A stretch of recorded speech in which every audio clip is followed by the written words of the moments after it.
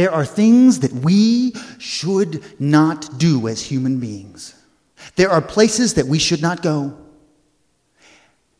Take this story as a warning to remember and give thanks for your simple mortal form, for the gift of your mortality, for the gift of your life. Seek not those things outside of mortal kin. Remember this story of the Ice Queen. There was a woman once who was so beautiful. Everyone said so. And she was vain in her heart, and her heart grew cold with all the lovers. Until one day she saw her grandmother. And looking in her grandmother's eyes, she saw the fate coming to meet her. And she knew that she must forestall it. She must fight it with every breath she had.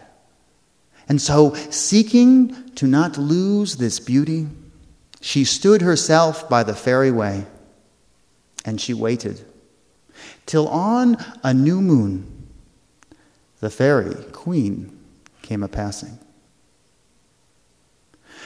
The young woman, she just looked up, and she said, "Please." And the queen stopped. "What is it, dear mortal?" "Please, your highness, I am growing old, and my face will soon bear wrinkles. All I wish is to be forever beautiful." "It is a small thing, your highness." "Yes, it is a small thing," said the fairy queen. And she reached up and took from her ear, she took a blue sapphire earring, and she passed it to the young woman. Well, the young woman took that earring and she put it on her ear. And so began the reign of the Ice Queen. For 500 years, there was a pass in the mountains that always knew snow. Yes, there were a few short summer days when you could go up there and bring back the bodies. But always, there was the sign of snow where spring and summer should have ruled in all their glory. They told stories of her, how she would sit in the pass with her long black hair and her ice comb, and she would comb her hair and lift up her glass and look into it. And her earring, oh, the blueness of it. It was like a star brought to earth. Her heart, they said, was long frozen. Everyone spoke of the danger, but sometimes fools would not listen. Merchants, in their eagerness to save 20 miles off the passage, would forget the stories of their grandparents or their great-grandparents, and they would try the pass over the mountain. And if they should meet her, they would not think that was the woman. This could not be the woman. She could not be that dangerous. And she would look at them, and she would say, "Am I not the most beautiful one?" And if they said, "Yes, yes, you are. You are like the stars above brought to earth," though their voice would shake, "Yes," she would let them live. But if they said anything else, if they said a true word, "Your eyes are like stone. Your face is like a statue's. You hold no beauty," she would take a deep breath and breathe out, and she would freeze every living being in that pass. Stone and ice cold. Once she did this, and she heard a cry. "What is that noise?" she thought. "I haven't heard a noise like that in 500 years. She went and lifted up the blankets, and there in the wagon was a little baby. It was still alive. And when she saw that baby, she remembered what she had given up, the gift of motherhood, her own child. she remembered what really mattered. And so she picked up that baby, and her heart melted just a little bit. And she carried that baby back to her cave bear. And that bear raised the baby for her because she was too cold to take care of a baby, and she knew that. And so it was that Snow came into the world. Snow was a good girl because there was no other choice. Her skin was white, as was her hair from that night. She would walk the mountain pass with her mother, and her eyes would warn the travelers. But still, there was many things and much food for them to eat, and many different cloaks and capes and gifts and jewelry. For every time a man or woman would die from the Ice Queen's wrath, she would just take all their stuff, as her royal due. Until Snow began to come of age, she began to round out a little, as they say. And the Ice Queen began to think, as the responsibility as a parent, that she would provide a young man. And how else would she provide it but the way she provided everything else for her daughter? She would just kill off everyone else, except him. So doing that, she brought home a properly submissive, handsome, and kind black-haired stranger. The young man was kind to Snow and sweet, and quite by chance and by fate's desire, who knows why, Cupid's arrow, the two actually fell in love. And it was a true love, a love that only happens once in 100 years. They loved each other like the sun and the moon. It was good. It was good until he forgot himself. She was sitting there, the Ice Queen, looking in her glass, and he came by and she said, "Am I not the most beautiful one you've ever seen?" And unlike the other 35 times he answered properly, this time he said, "Oh, but Snow is so much more beautiful than you." We all make mistakes. She let him live for the night. That night, when the lovers were asleep, the Ice Queen crept into their room, and she shook awake Snow. She said, "My daughter, I have changed my mind. You will have to live a spinster. Good night." And then the Ice Queen went to sleep. After 500 years, your imagination dulls. It did not occur to her that Snow might have her own opinion on the matter. So when she was asleep, Snow woke her lover, crept into her mother's room, took the ice comb, took the glass, the looking glass, and very so carefully slipped the earring from its mooring on her ear. Snow had learned a few things from watching her mother. She knew the ways of witches. And so she was out of there so quick. She hopped on that cave bear with her lover, and they were going down the mountain as fast as they could go.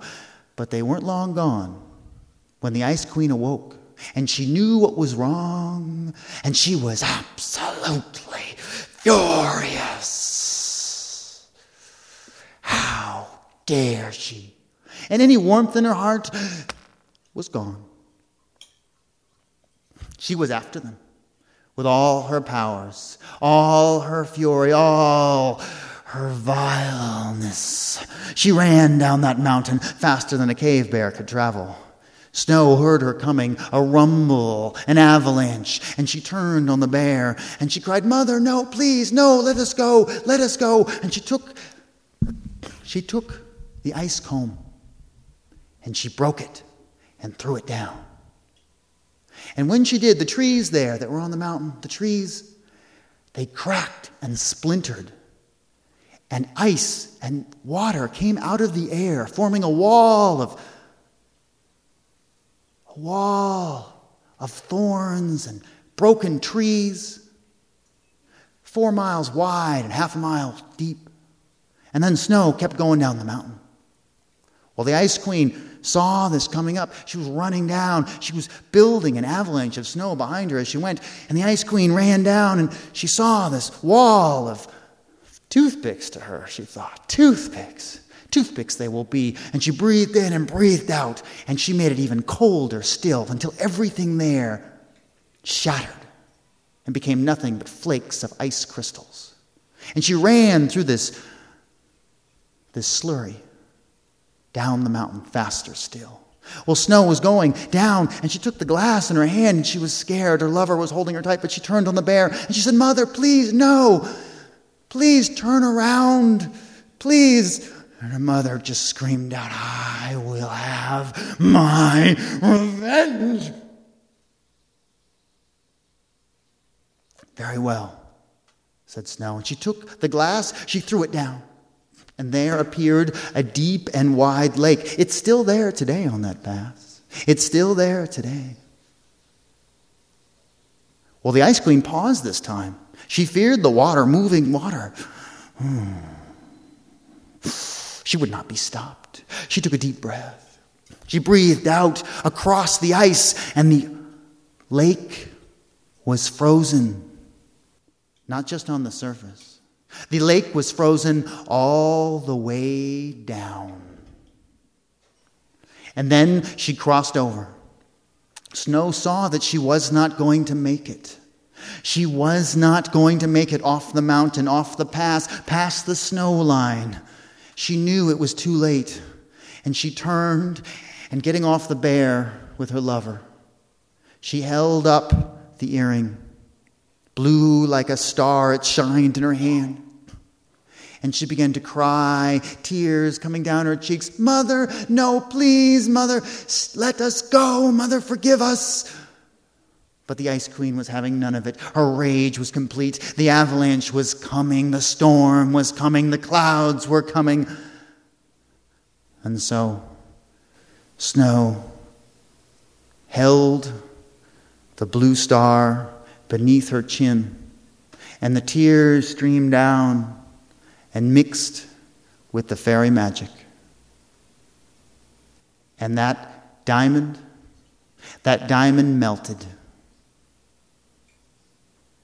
The Ice Queen never knew what hit her. On that mountaintop, spring and summer had been held in check for 500 years. 500 springs, 500 summers, deep in the ground, waiting to happen, and they happened all at once.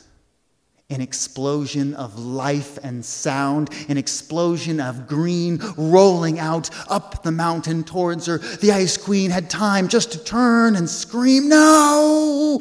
And the grass itself grabbed her ankles. The trees grew up around her. The vines gripped her. She felt herself changing in form. She felt herself becoming a flower. She cried out, "If this is my punishment, let you all know that any babe who drinks of me will die." And she was gone. Snow lived a happy life after that. But to this day, if you have a cow, if you let the cow to feed, if you let the cow to wander, and if the cow should drink or eat of the snake root, the white snake root plant,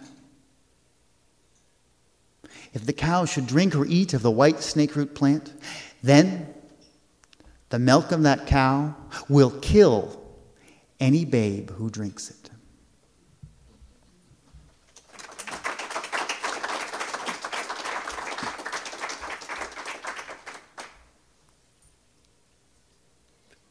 This fairy tale podcast is sponsored, produced, and completely endorsed by me, Brother Wolf.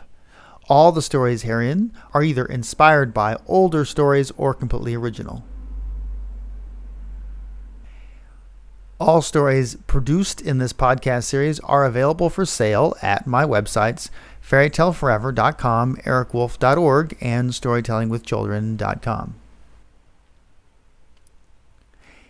If you are interested in supporting the production, the spread, and the otherwise success of these stories, I would ask you to please write an iTunes review through the iTunes system by going to the podcast page and clicking Write a Review. In addition, I would invite you to share these stories with your friends and spread them around. Thank you so much for your interest in storytelling.